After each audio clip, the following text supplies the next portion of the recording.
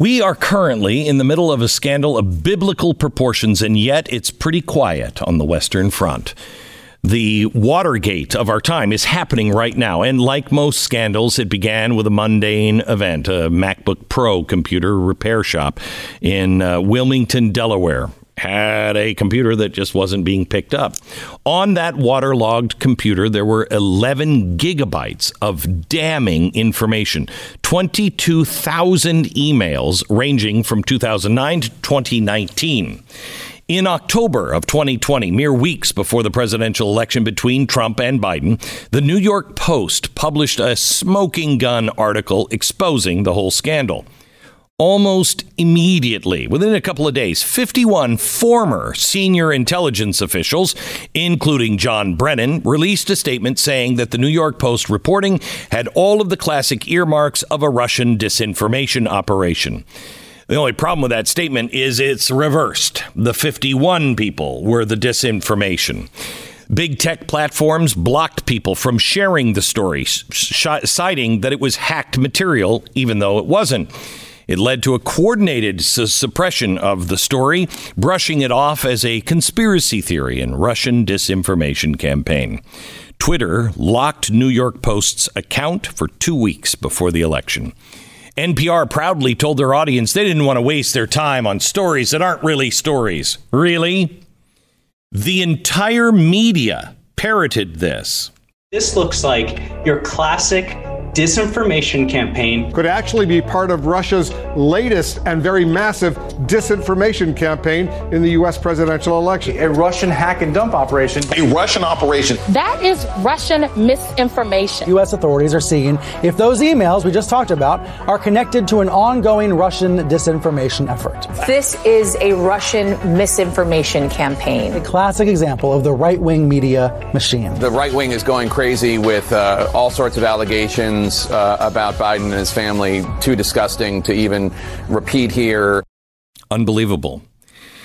So that's what they did. And then last month, I think it was on paragraph 24, the New York Times quietly admitted, oh yeah, that laptop thing is real. Except they're reframing the story now to have nothing to do with the president. Another lie. As a reporter and columnist for the New York Post, today's guest found herself in the middle of all of it. She's written a book, Laptop from Hell, Hunter Biden, Big Tech, and the Dirty Secrets the President Tried to Hide. It documents the entire scandal, and it is gross in multiple ways. Today on the Glenn Beck Podcast, welcome Miranda Devine. Are you unhappy with your progressive glasses? Of course, they're progressives. I mean, you know what I'm saying? Have you ever been told to go home and just get used to your progressive glasses? Yeah. I have new progressive glasses that I love. I use Rodenstock. They're glasses from Better Spectacles Now. Better Spectacles, a conservative American company, is now exclusively offering Rodenstock eyewear for the first time in the U.S. Rodenstock is a 144-year-old German company that has been considered the world's gold standard for glasses, and they are fantastic. The Rodenstock scientists use biometric research to measure the eye in over 7,000 points.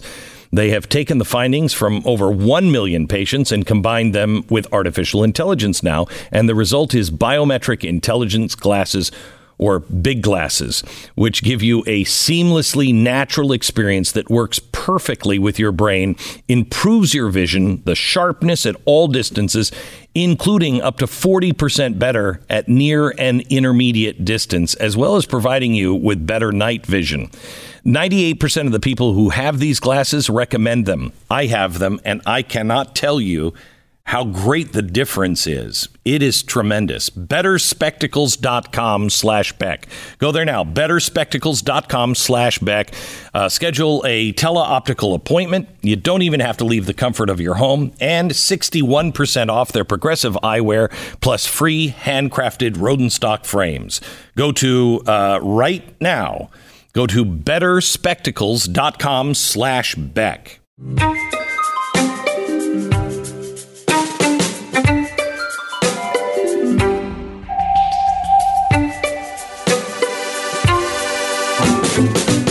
Miranda. Hi, Glenn. Great to talk to you. Good to talk to you. Thank you for actually doing the work on all of this. Your book is tough to read at times. Well worth it, but it's hard to read. I got to imagine it was difficult to write and research. Look, it really was. I mean, there's so much disgusting material on there, for one thing, all of Hunter's porn and porn videos and so on. But also, it's just a complete mess. Yeah. And so to try and dig down and find the gems, it really was like rock mining. You might toil for hours, and then there's the diamond that you find that kind of is the key to a lot of other issues. But in fact, that laptop's not enough. You need other material to add to it. So let me start kind of where you started. In a way, you start very at the beginning with compassion, and I'd like to kind of go there. Can you tell me what happened to Hunter? I know his brother died. They were in a car accident. He was about 3. You outline that very well in the book. But when does he really become, Cain to the Abel, or Abel to the Cain? When does he go? When does he go dark? Look, I think you have to really go back to that car crash when he was 2, his brother Beau was 3. They were quite badly injured, and their mother was killed and their baby sister. And at that moment, I guess Joe Biden had a choice. He could, stay behind in Delaware and be the father to his now motherless boys, or he could continue on to Washington to this glittering career that he'd dreamed of and, just sort of fluked by a few thousand votes to become the senator for Delaware.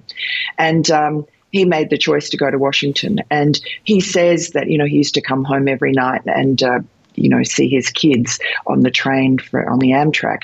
And his 2 boys were looked after well, it seems, by his sister, who really hero worshipped. This is Val Biden, hero worshipped Joe, and gave up her career. And in fact, her first marriage broke up, I assume, because of this. She moved into his house and was played mother to the 2 boys. And from what Hunter says, he was very happy and he loved her very much. And also Joe's mother cared for them as well. But Joe basically did abandon them. I mean, it's a big career.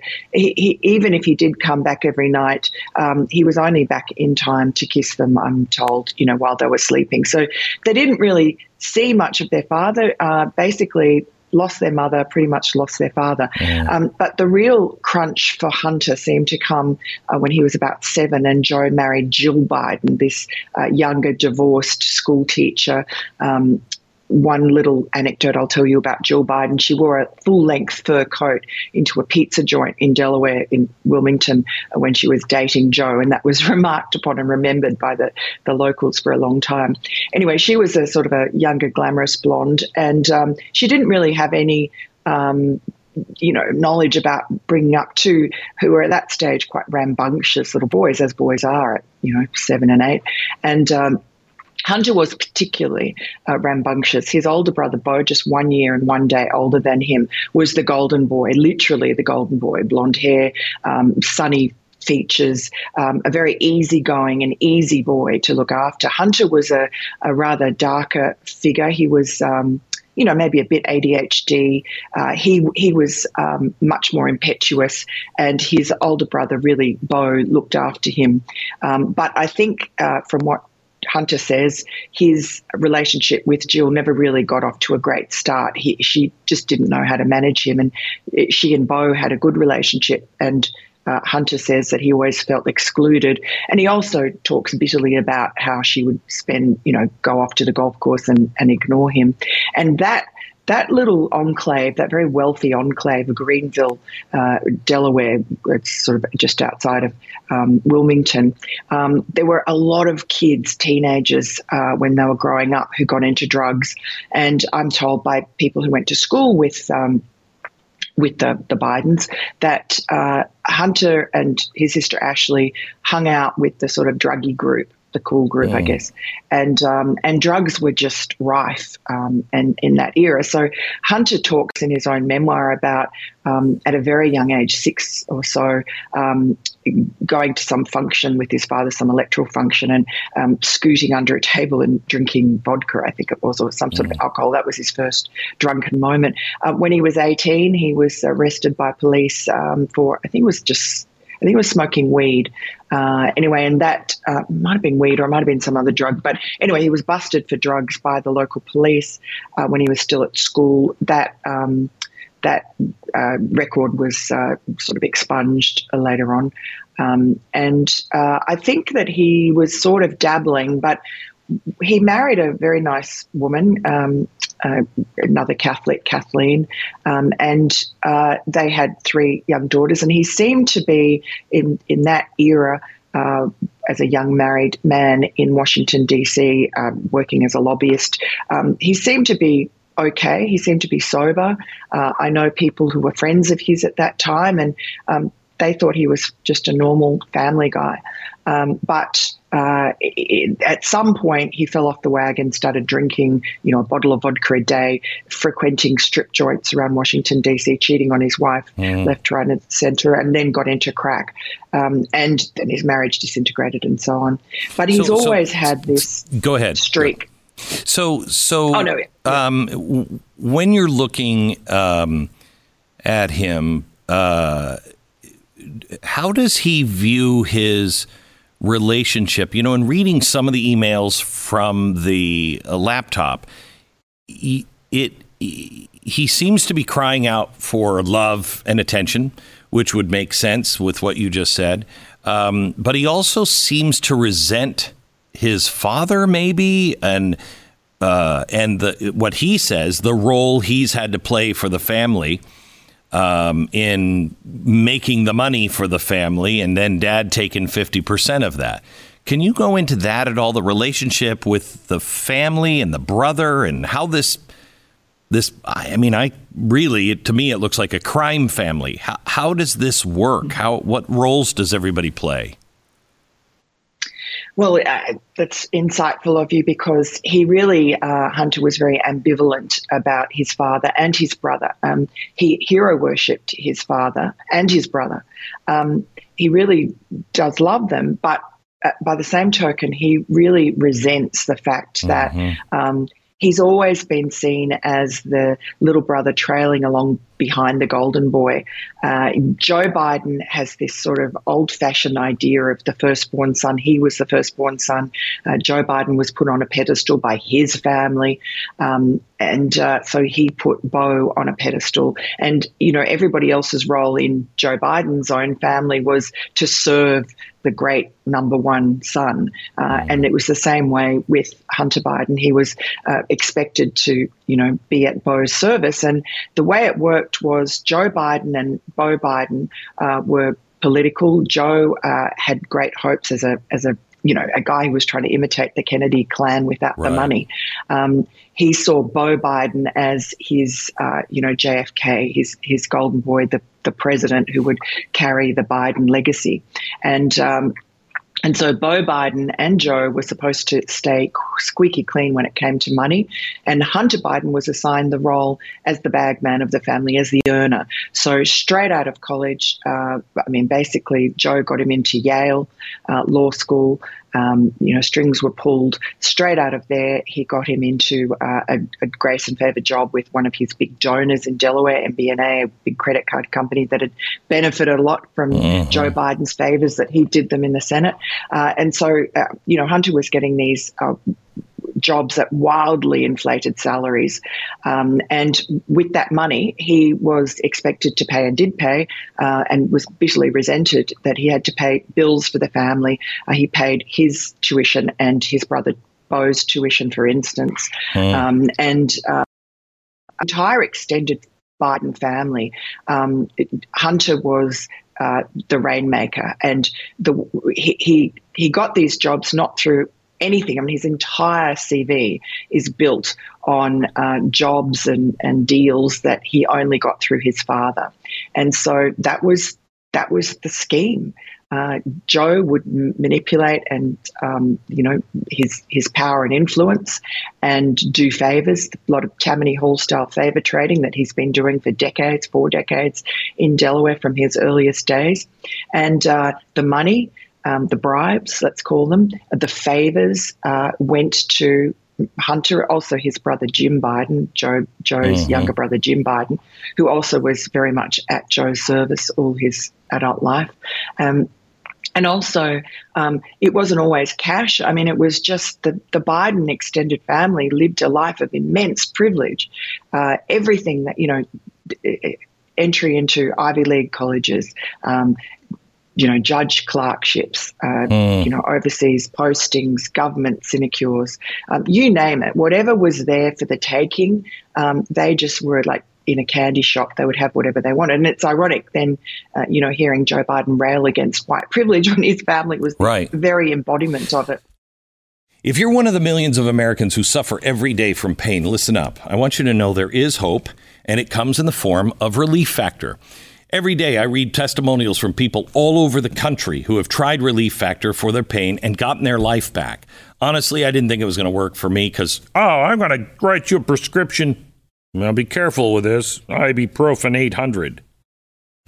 I couldn't get anything to reduce my pain. And honestly, ibuprofen, I used to hear, it'll shrink inflammation. It doesn't do anything for me. This, however, attacks inflammation from 4 different directions, where ibuprofen only hits it once. 4 different directions. And I think that's why it works for me and so many other people. 70% of the people who try Relief Factor for the first 3 weeks go on to order more month after month. See if it works for you. It's $19.95 for the 3-week trial pack. It's relieffactor.com, relieffactor.com. When you look at Joe Biden, because I want to come back to Hunter, but I want to look at his brother and Joe first, Joe and Jim. Did they grow up corrupt? I mean, where did this seeming lack of any kind of integrity and familial enrichment come from? Do you have any idea? Yeah, look, there is so much mythology that Joe Biden has built around his family origins. And in fact, his entire life is a myth. And you see he lives in a fantasy world. The lies and the plagiarism are all symptoms of that. But he's done this from an early age. And I think in part it's because his father, he talks about as, this very rich man who rode with the hounds and, played polo. And apparently he did. I mean, he lived in Long Island and this is Joe Sr. and mixed with the sort of like the Great Gatsby style families then, but lived in modest circumstances and was aspirationally a social climber. And that was very important to him. He dressed very well, just as Joe Biden dresses very well now. Now, something happened. I haven't quite got to the bottom of it. Something happened to Joe Biden Sr. Many lies have been told about it. It's been hidden from family folklore, but I'm told that it was something that reflected poorly on his integrity. This was a great blow to the family. They had to move back in with Joe's mother's family in Scranton. This were the Finnegans. And there's a fabulous black and white photo that I found of Joe's parents and his mother's parents outside this house, quite nice house in Scranton, and they're dressed up in their sort of Sunday finest, looking quite somber and respectable, in very lace curtain Irish respectable, and then but there's this very handsome, devil-may-care, tall, dark and handsome man there, and that's Joe's father. And he's got a cheeky grin on his face, and he's holding a highball. He's holding a drink in his hand. So he obviously, he was a mischief maker. He was in all sorts of trouble, but I guess fun and an adventurer. He tried all sorts of different jobs. He had a very good job. His father got him at the local DuPont, one of the DuPont businesses. And his father was a quite senior manager. And so he got his son this job. But obviously, Joe Sr. thought this was a boring job and it basically uprooted his wife and, young child and tried a few different jobs. He went into business with a relative who had a really lucrative job during the war, spray painting some sort of epoxy or some sort of coating onto marine ships. And so Joe Sr. could have made money there, but he wanted to move on. He started a crop dusting business in Long Island and various other things, furniture business. They all collapsed. And so...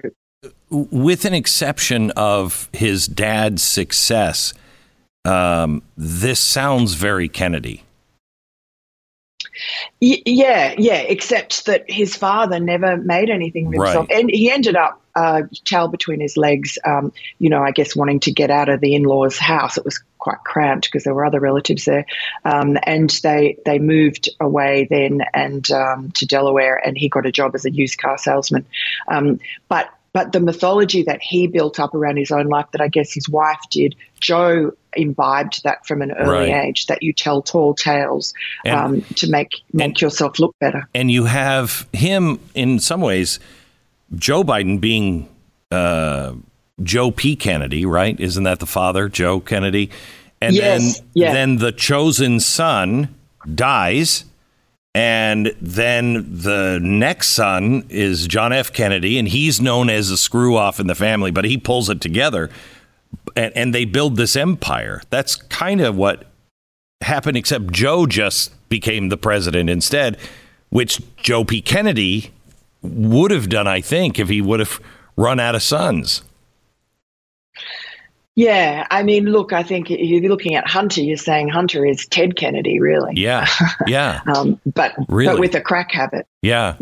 And I mean, Joe would love our talking about him and the Kennedys in the same breath. Sure. Because really he was obsessed by them, I guess, as you would be growing up in his era and as an Irish Catholic. So we now have the death of Beau, and that's 2017, right? Something like that? 2015, I think. 2015, I think. So Hunter's marriage is falling apart. He's doing drugs, everything else. Is he a good lawyer even, or good business? When he's sober, was he good at anything other than graft?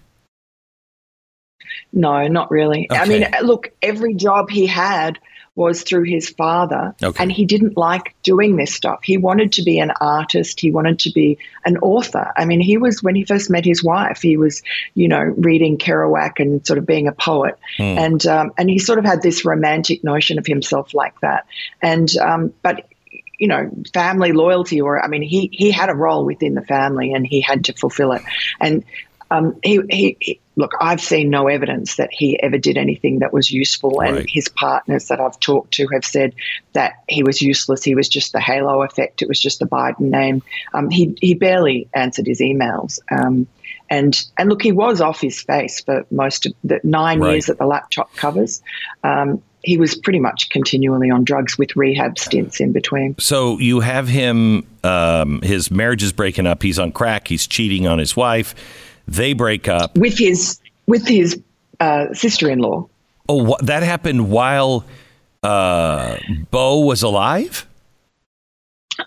Look, I'm not going to say that because I haven't got evidence for it. Some people say that. Kathleen, his Hunter's ex-wife, believes that they were on, Hunter and Hallie, the widow of Beau, were on within days of the funeral. And they certainly were very familiar with each other, early on. And so he kind of wrecks her life. She ends up doing crack, right? Yeah. And how does that one end? Well, look, she was quite sensible. Their relationship was almost entirely stormy and tormented. There's, so many. He's like a little girl in his text exchanges with her. He's endlessly talking about his emotions and how aggrieved he is. Whereas he's cheating on her, he's doing drugs, he's lying to her, and yet he's acting aggrieved with her. The women in Hunter's life are boundlessly forgiving because I guess everybody falls for or believes, or I mean, it's true really, that he's a lost little boy, lost his mother. He's sort of arrested development, obsessed with his penis, always photographing it. So weird. And so women, I mean, you can't help but feel that kind of maternal love for a real broken boy who's in some ways, a very affectionate, I guess. There are things about him that are appealing. So Hallie loved him, but, it was obviously, I mean, there was guilt involved. Right, The drugs were terrible. I mean, there's one email exchange, or I think text exchange, between Ashley Biden, who's Hunter's stepsister, who's Jill's daughter, and the sister of Hallie Biden, who he was having the affair with. And she's gone and visited Hallie and Hunter at a house they were living in Delaware with Hallie's children. And she's just disgusted by how open their drug use is. She said, I went in there, their drug paraphernalia is everywhere, the place is a mess. The drug dealers are outside. What if the cops run, a license plate search on it? She's the widow of the Attorney General of Delaware, which was Beau. My gosh. He's the son of the vice president. This could be a scandal. You've got to do something about it. And Ashley herself had drug issues. She was in rehab a lot, but she could recognize this sort of open recklessness of the life that Hallie and Hunter were living at that stage. And they were living a few miles from Joe and Jill Biden. And that's what Ashley was saying, mum and dad come over to the house and their drug paraphernalia is in open sight. So what triggers how does this get so far out of control? So far, it seems like local Delaware and some banks and everything else. But then to graduate to oligarchs and China and Moscow, you are in a different world. How does that happen? How do they go from, I got my son a job and he's going to get some graft over here, to an international crime family? Well, I mean, Joe became vice president. That's what changed. I mean, he just internationalized this influence peddling scheme that he and his family had perfected for 4 decades in Delaware. And, now you had, instead of, credit card companies in Delaware, you had oligarchs in Russia, and you had President Xi Jinping in China and all his state-owned enterprises. And I feel like the Chinese had been cultivating Joe Biden from early days. He went over to China as one of the first senators to go there on sort of an official trip, and was wined and dined, and came back and was waxing lyrical about how wonderful the Chinese were, to the point where the Weekly Standard mocked him and just said, what a joke it was that he was, basically, a bought up spokesman for the Chinese, for the CCP. He was ripe for the plucking, and so when Xi Jinping became vice president, he sort of sought out. There were many meetings, and President Obama, Joe Biden claims, said to him that he should get friendly with the vice president when he was vice president. The two vice presidents to get together. So that's why Joe Biden boasts a lot about all the hundreds of hours he's had face to face with Xi Jinping, and they have known each other for a long time. And Xi Jinping is a chemical engineer, highly intelligent, and what he made of Joe Biden's tall tales and babbling, who knows? But obviously he saw a weakness here, and so there's a lot of conversation, sort of coded speeches and so on, both of them that are on the public record, where Joe Biden talks often about the personal relationship and how we show each other our fealty by our personal relationships, and all this stuff, which is, and then President Xi saying, well, we're going to open up China to foreign investors. And, this is a time when Joe Biden is vice president with carriage for China and obviously Russia and Ukraine as well. And Obama really kind of stepped out and relinquished his responsibility to Joe Biden. And so Joe was representing the United States of America. He was, the second most powerful man in the world. And he was out of his depth and easily led, and also very venal. So when he flew his son Hunter, the bagman, into Beijing in 2013 for these high-level meetings with President Xi Jinping and the top CCP members, Joe Biden, when Hunter walked down the steps of Air Force Two, it was crystal clear to the Chinese what was happening. I've said this before, but this was American power come to do private business. Hunter Biden was recognized by the Chinese as what they call a princeling, because in these countries, you don't pay the bribe to the top official, you pay it to their son or their daughter. And so Hunter came with the imprimatur of Joe. Joe went into a private meeting and shook hands with his new business partner, who was tipping him into 10% of this private equity fund, BHR, that ended up having $2.5 billion of funds under management. It's important, I think, to point out that even Goldman Sachs didn't have this. No one had a deal like Hunter Biden did. No one did. And he had no experience in this. No. Very good point. Exactly. Yeah. So what is first of all, well, let me ask this first. What did the Chinese get out of this? Is there anything, because this is the word game I'm hearing now. Joe didn't know anything about it. And there's no record of any tit for tat. There's no record of any favors being done for the Chinese. Well, I mean, it's just corruption. You corrupt the future president of the United States, and you have blackmail opportunities. You don't even have to outright blackmail, just gently press your case. If you own the guy that you have corrupted effectively. Right. And so I don't know. I can't read inside Joe Biden's mind whether he is compromised. But I mean, certainly, any reading of corruption anywhere in the world, when the son of a top official is given millions of dollars, that person is compromised. I mean, that's why there are rules against it. Right. So I don't know. And it's the same thing with Russia and Ukraine.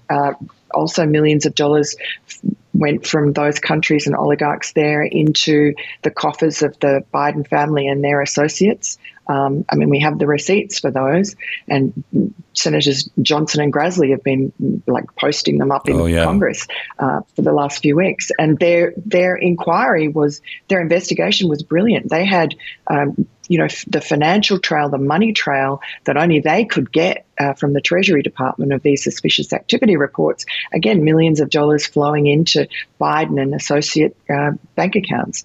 So it's not a question of whether the money came in, and it's not a question of whether Joe Biden is implicated, because it's his son. But there is also evidence on the laptop that he financially benefited, that Hunter Biden and Joe Biden's finances were commingled in extraordinary ways. The extraordinary email that always hits me, and I don't know if it's true or not, but he said, you guys haven't had to do all this dirty work of Dad. I'm the one doing it. And then I'm the one who has to pay 50% or whatever the percent was to Dad. Is that true? Or is that just the rantings of a drug addict? Well, I couldn't find evidence that he paid 50% to Dad, which is what he said. But I did find evidence of payments to Dad. But also, just they had shared bank accounts, they had shared debit accounts, which is illegal. Money, and money would come in to, there's a tax refund check for Joe that went into one of their shared bank accounts, and there's discussion there about what to do with it. Hunter's business partner, Eric Schwerin, kind of ran all his tax and covered for him when he was off on a bender. He was also helping Joe Biden with his mortgage and had access to his accounts. And, there's just the Delaware grand jury and the investigators there, all they have to do is pull on some threads. They've got access to those bank accounts. I know they've subpoenaed bank accounts to do with Hunter Biden and Jim Biden and some of their partners, including Eric Schwerin. So they know all this. It doesn't take much to lead to the president. Throughout the whole world, the leading cause of death is abortion. In the U.S., murder has become a wholesale business since Roe versus Wade. We've killed over 63 million children. Nearly 25% of pregnant mothers don't choose life. That's remarkable. Well, the Ministry of Preborn and Blaze Media are proud to partner to help rescue 50,000 babies from abortion in 2022. Can you imagine? Is there anything better than this? Preborn is the direct competition to Planned Parenthood. It's the largest provider of free ultrasounds. That's the magic sauce. When you let a woman see her baby on ultrasound and hear the heartbeat, she's 80% more likely to choose life for her baby. So Preborn partners with clinics, the highest abortion rate cities all across the country. I'd like to see them in every city. Wherever there is a chance somebody's going to have an abortion, they need to be there. But let's start with just saving the babies in some of these big cities. Preborn has a passion to save unborn babies from abortion and bring people to Christ. Preborn centers counseled over 450,000 women who have been considering abortion, and 188,000 babies have been saved. Will you help rescue the baby's life? Donate. Dial pound 250. Say the keyword baby. Pound 250, keyword baby, or go to preborn.com/Glenn. Tell me the most disturbing non-sexual. I think that says a lot about him, but it's not the important stuff. Tell me the most disturbing thing you saw from the son of the president of the United States. What's the one thing that people could hang their hat on and go, yeah, this family should not be anywhere near power? Well, look, I think the most shocked I was, and then I had to actually push myself away from the computer and just go for a walk and clear my head because I could not believe it. And, I verified it with other people outside the laptop, because a laptop is not enough to put this jigsaw puzzle together. You need Tony Bobulinski's material, Chuck Grassley's and Ron Johnson's material, and so on. But what I was shocked by was the final deal that they were doing in this joint venture with CEFC, this Chinese energy company, which is not just a company. It is the capitalist arm of the CCP's Belt and Road Initiative, correct. President Xi's pet project, which is basically for world domination. This Belt and Road project moves in, buys up infrastructure in poor countries, lends them huge amounts of money, that they can never debt traps that they could never pay back. Right. No. So China then owes them, and that's all about China superseding America as the world's economic superpower. So this is an act of war, really, economic war against the United States. And the Biden family, Hunter, Jim, and Joe are joint venture partners with CEFC. Now, to be fair, this is after Joe Biden has left the vice presidency. But for the last 2 years, but also for the last 2 years of his vice presidency, the Hunter and his partners have been doing work, opening doors using his name for the Belt and Road Initiative, for CEFC around the world, Romania and Kazakhstan and places. And so the payments they got were made after Joe stepped down as vice president, but they were for work they did while he was vice president. So, they were canny like that. But anyway, the shocking thing was when I found that there was a deal that was being done between President Xi Jinping and Vladimir Putin for China to buy a big chunk of Rosneft, which is the Russian state-owned energy company. And that was a deal that was being brokered by CEFC on behalf of President Xi. This would have shaken, the geopolitical power structure. would have been terribly damaging for the United States. This was China and Russia getting into bed together, reluctantly on Putin's part. He didn't really want to do that, but he was forced to because there were some really punitive sanctions placed on Russia after the downing of MH17 over Ukraine. Remember, I mean, these countries all come back again, and that was the roots of the problem. And so he was forced into the arms of President Xi, who's obviously, his country is energy poor. He's desperate for energy. And so this deal, the biggest deal China had ever done, I can't remember the value, but it was, over $1 billion. And Hunter Biden knew about it and was gossiping about it with people Bob Linsky and so on WhatsApp messages. He knew that Putin and Xi were going to meet. One of their business partners at CEFC, Director Zhang, posted a photograph of himself negotiating part of this deal with Vladimir Putin and a judo competition in Japan. And this was all Jim Biden, who's this bumbling fool, Hunter Biden, who's this crackhead. They are right in the middle of this just mind-blowing power deal between Russia and China that would have affected our national security unbelievably. And so that was bad enough. But also when you realize that Joe Biden's intention was to, go into business as part of CEFC America. They were starting up a branch of this Belt and Road Initiative in Hunter's office in Georgetown, and he got nameplates made for his father and for him, and it was and also one of the Chinese guys, and the nameplate said CFC America. He got keys made for his dad, his mother, and various other people for this office. Now, the only reason CFC America never got off the ground was because CFC collapsed when the Southern District of New York arrested one of the CFC people, Patrick Ho, at JFK, and that led to President Xi obviously panicking. So the chairman of CEFC, Hunter's great mate, Chairman Yi, who had an penthouse in Limestone Jesus here in Manhattan that Hunter used to go over to all the time, and Chairman Yi would cook him dinner. And Chairman Yi was in China, summoned to China, disappeared, believed murdered. Hunter certainly believes he was murdered. CEFC collapsed. China had to pay Russia $200 million compensation for that Rosneft deal that blew up.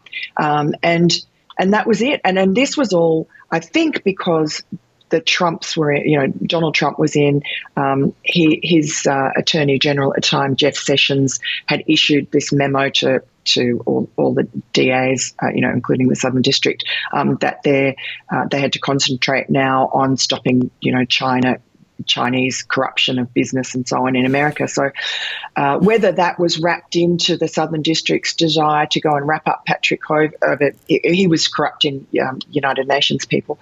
Who knows? But the fact is that thing collapsed, and so the deal never went ahead. But Hunter still got, there's evidence of about $13 million that came into the coffers of Hunter and his various business partners. I've learned something dealing with the left a lot of times, not always, but a lot of times. They self-diagnose. What they accuse someone of doing, it's usually like, oh, okay, that's what you're doing. And the Trump allegations, especially that they go back to Ukraine, is mind-boggling because everyone seemed to be using that as a piggy bank money laundering machine. I don't know, but it was the corruption from the United States there was big business, and Joe and his son were a big part of it. Yeah, and the Clintons. The chutzpah of the Democrats to turn around the corruption that was going on with the Bidens in Ukraine and turn it back on Donald Trump, who, he was clumsy in the way he went about asking the questions of Zelensky to try and dig into the corruption. But, so what? That wasn't anywhere near the malfeasance that was going on. And people in the State Department who actually testified against Donald Trump in his impeachment. They had previously, behind the scenes, been voicing their concerns about Hunter earning, $1 million a year from this corrupt energy company, Burisma, while Joe, as vice president, is flying frequently into Kiev and giving these thundering speeches about corruption, lecturing them about getting rid of corruption. And, a guy called Amos Hochstein, who is a mid-level guy at the State Department, actually went to Joe in his office and said to him face to face, this is a problem, and the Russians are using the fact your son is on the board to just undermine the U.S. attempts at corruption and to paint us as as bad as everyone else. Nothing happened. He also buttonholed the vice president on Air Force Two on the way to Kiev one time. Again, nothing happened except that Joe told Hunter that to contact Amos Hochstein and have a cup of coffee with him, which he did. They went and had a cup of coffee near the White House. Amos Hochstein testified to the Johnson-Grassley inquiry that he didn't say to Hunter that he should step off the board of Burisma because he didn't think it was his role to do that. But he made it crystal clear that this was a problem for the United States and our interests. But Hunter did not step off the board until the very last minute of his father's campaign. So he earned $4 million. It was, I always come back to, in terms of what Joe Biden is like as a father, because he's always portraying himself as this great father, a great family man. What father puts his drug-addicted son in front of an unaccountable torrent of cash? That was when Hunter even says in his memoir that when the Burisma money started coming in, $83,000 a month plus, that was when the temptation to get back, fall off the wagon, got overwhelming for him. I have to tell you, I think one of my problems with the Biden family is, as an alcoholic, you just destroyed your son. OK, you did everything wrong. OK. And then on top of it, the family, when dad, I don't mean this with any malice. Honestly, I don't. Dad is embarrassing right now. He is not up to the task. And, let's say there's no corruption. The guy had a distinguished career, and you're going to let him go out like this? And it doesn't seem like the family has even had a speed bump on that idea. Or I'd be ashamed if my family, when I got to that point in my life, take the keys away from dad. Okay, it's time. It's time. Does that make sense to you? There doesn't seem to be any real familial protection of anything other than money or name. Yeah, money and power, all the perks that office brings, which they all sucked at that generous tub. But look, Joe Biden was desperate to be president again. There were sort of family conferences about it, and Hunter and a few of the others were worried because it was going to put the pressure on them. But they supported his father. I think Jill Biden is the one. Where was she when Obama came to the White House and Joe is wandering around being snubbed by the mean girls, Barack Obama and Kamala Harris? Where was she? Because Kamala Harris's husband was there, the second gentleman. He was trailing around ready to rescue Kamala if she needed it.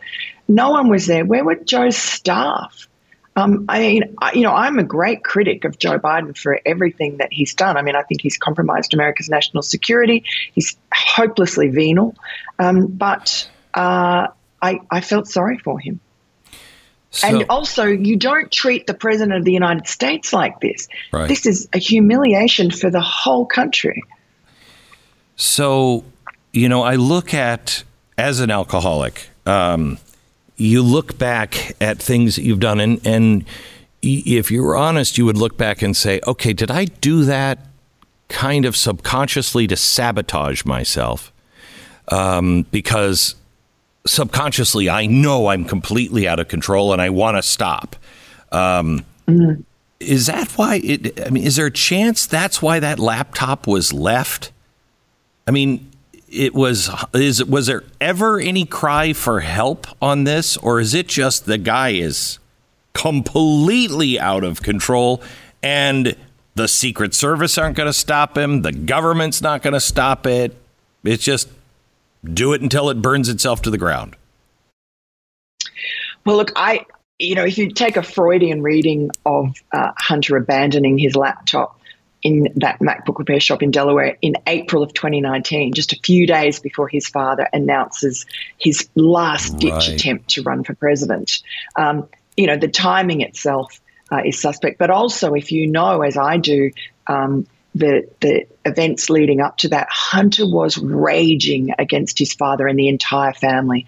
He felt they were disrespecting him. Here he had spent 30 years earning money for them. He was now in dire straits. His business had collapsed. He was broke. His life was just a disaster, and they were treating him like he was an embarrassment and trying to airbrush him out of the picture. He was particularly incensed by a Maureen Dowd column that had obviously been backgrounded by, if not Joe, but I mean, Maureen's his favourite columnist, as Hunter said, or at least his staff, basically saying that Hunter's just a hopeless mess. We just need to, ignore him. Hunter was infuriated by that, and really kind of was manipulating his father. And now that there was no Beau around, manipulating his father to get his attention and get him under his control, really. Hunter is very intelligent, much more intelligent than Joe Biden. So if you had to, and I know this is a pure guess, but I've never seen a president be this compromised going in, and everybody knows it. Everybody knew that laptop was at least partially true. Everybody covered it up, covered for it. No, even Hunter, though, knew this is gonna explode in our face, I think. So if they go after Hunter and he's facing real prison time, I don't have the sense that he's not going to squeal on his dad. He seems to be the kind of guy that will pull all these people in that have been right alongside him. So does Joe ever face justice? Does Hunter face justice? And what do the family dynamics tell you on how they're going to handle that? I don't really see Hunter shopping his father, to tell you the truth. I think he'll rely on his father using what power he has, which is a lot, to pardon him and to just pull strings and make sure that he's okay. I think that, yes, there's so much evidence, whether it be tax evasion, money laundering, foreign lobbying violations, that the grand jury is looking at. We know that the grand jury has been asking witnesses who is the big guy, and we know that the big guy is Joe Biden. So they are pulling the threads that would lead them to the president. Whether they stop before they get there, who knows? But I feel that Hunter is going to rely on a pardon, and Joe will try and push it out as long as he can to the end of his presidency, whether that be at the 2024 election or before. Let me switch topics. I saw a video today of Joe Scarborough, who I was shocked that he still had his own show, but apparently it's still on MSNBC. And he was saying how horrible this is about Facebook and Twitter and how they buried this story. Well, we went back in the archives and found him ranting and raving about how evil the Post is and how all of these conservatives knew exactly what they were doing. And this is all Russian propaganda. The media is, shocking how brazen they are and how stupid they must think we are. But let's go into the media a bit. You were there. You were pulled into this. What did you think when you first saw that the laptop existed? How skeptical? What happened? Tell me the backstory.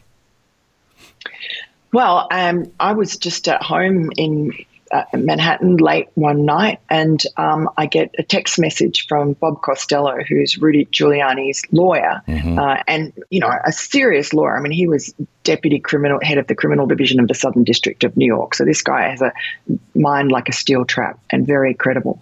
So he sends me, I think it was 4 or 5 photographs from the laptop. And he says, I have something to talk to you about. This is just to show you. He said, there's tens of thousands of images and documents. Would you be interested in some? Of course. Yes. So the next day, I have a conversation with him and also with Rudy Giuliani.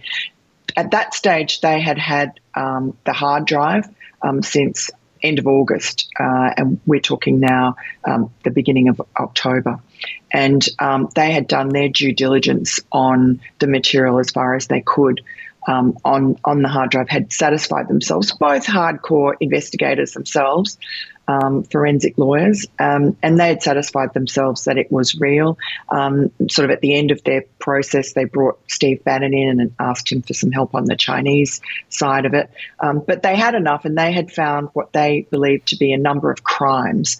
And so they sort of itemized them I had these long conversations. They itemized about the top 5 emails, evidence of Joe Biden being involved in Hunter Biden's business dealings, something he'd been telling the American public throughout the campaign that he knew nothing about, and various other things. So, and then my excellent colleague, Emma Jo Morris, just did the reporting on it and, basically fact-checked it, contacting other recipients of the emails to verify they're true. We sent a reporter down to Delaware to the MacBook repair shop where John Paul MacIsaac, we interviewed him, and unfortunately his name or his address or something was so leaked sad. Out, and so sad. So sad. Yeah, but he'll be okay. He's got a book coming out now, so that'll. Yeah, and he's just a wonderful man, a real hero, one of the great heroes of this story. I agree. And so anyway, then Emma Jo did all her work, and the editors and the lawyers were satisfied that we could go with it. And so, kaboom, we hit the button, and on October 14, the first story, which was basically around an email that we'd verified, every which way, which was from a Burisma executive to Hunter, thanking him for introducing him to his father in Washington, D.C. The night before. And, that's all we knew at the time. But the White House just pretended that this hadn't happened. Joe Biden went to ground immediately within hours of that story going up online.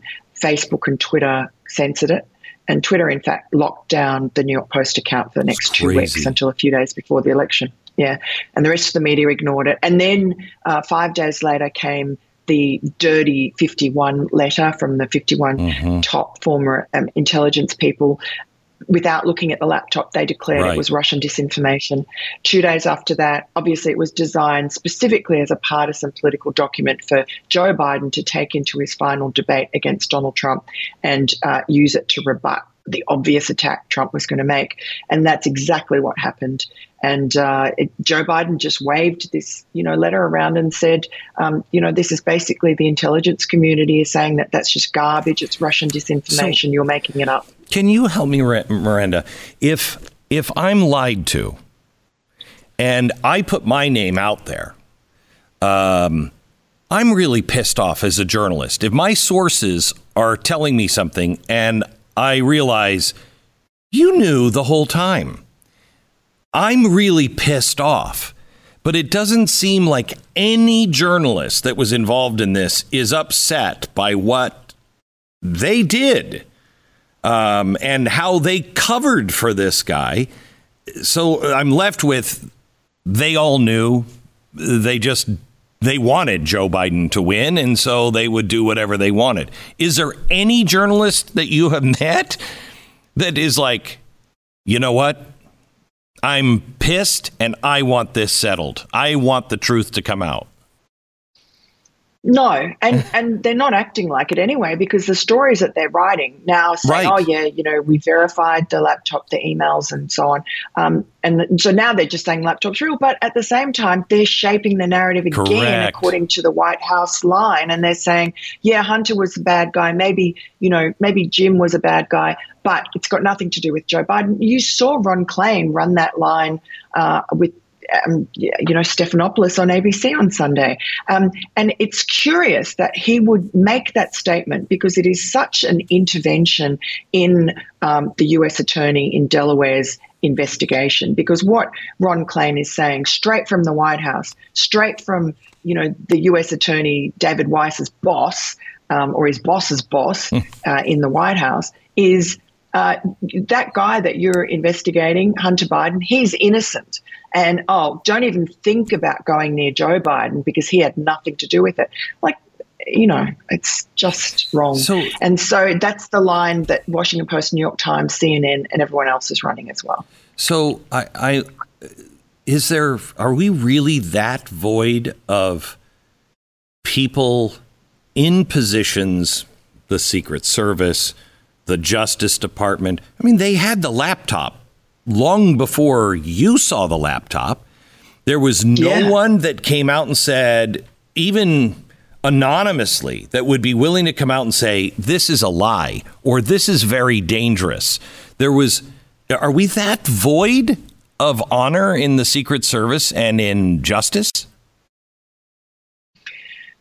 Look, I don't know. It is really curious. Obviously, we know of the malfeasance at the top of the FBI. We know that people like John Brennan, Leon Panetta, James Clapper, Michael Hayden, these people signed that letter.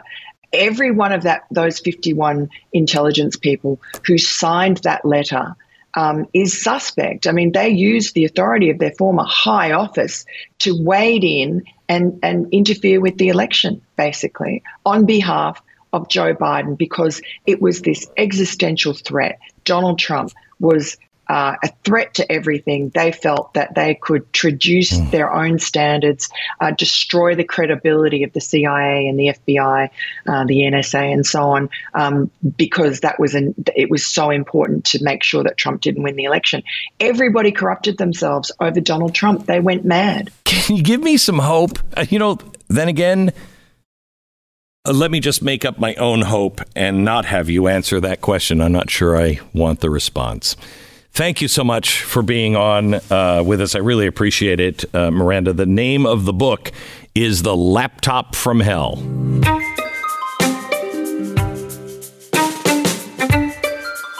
Just a reminder, I'd love you to rate and subscribe to the podcast and pass this on to a friend so it can be discovered by other people.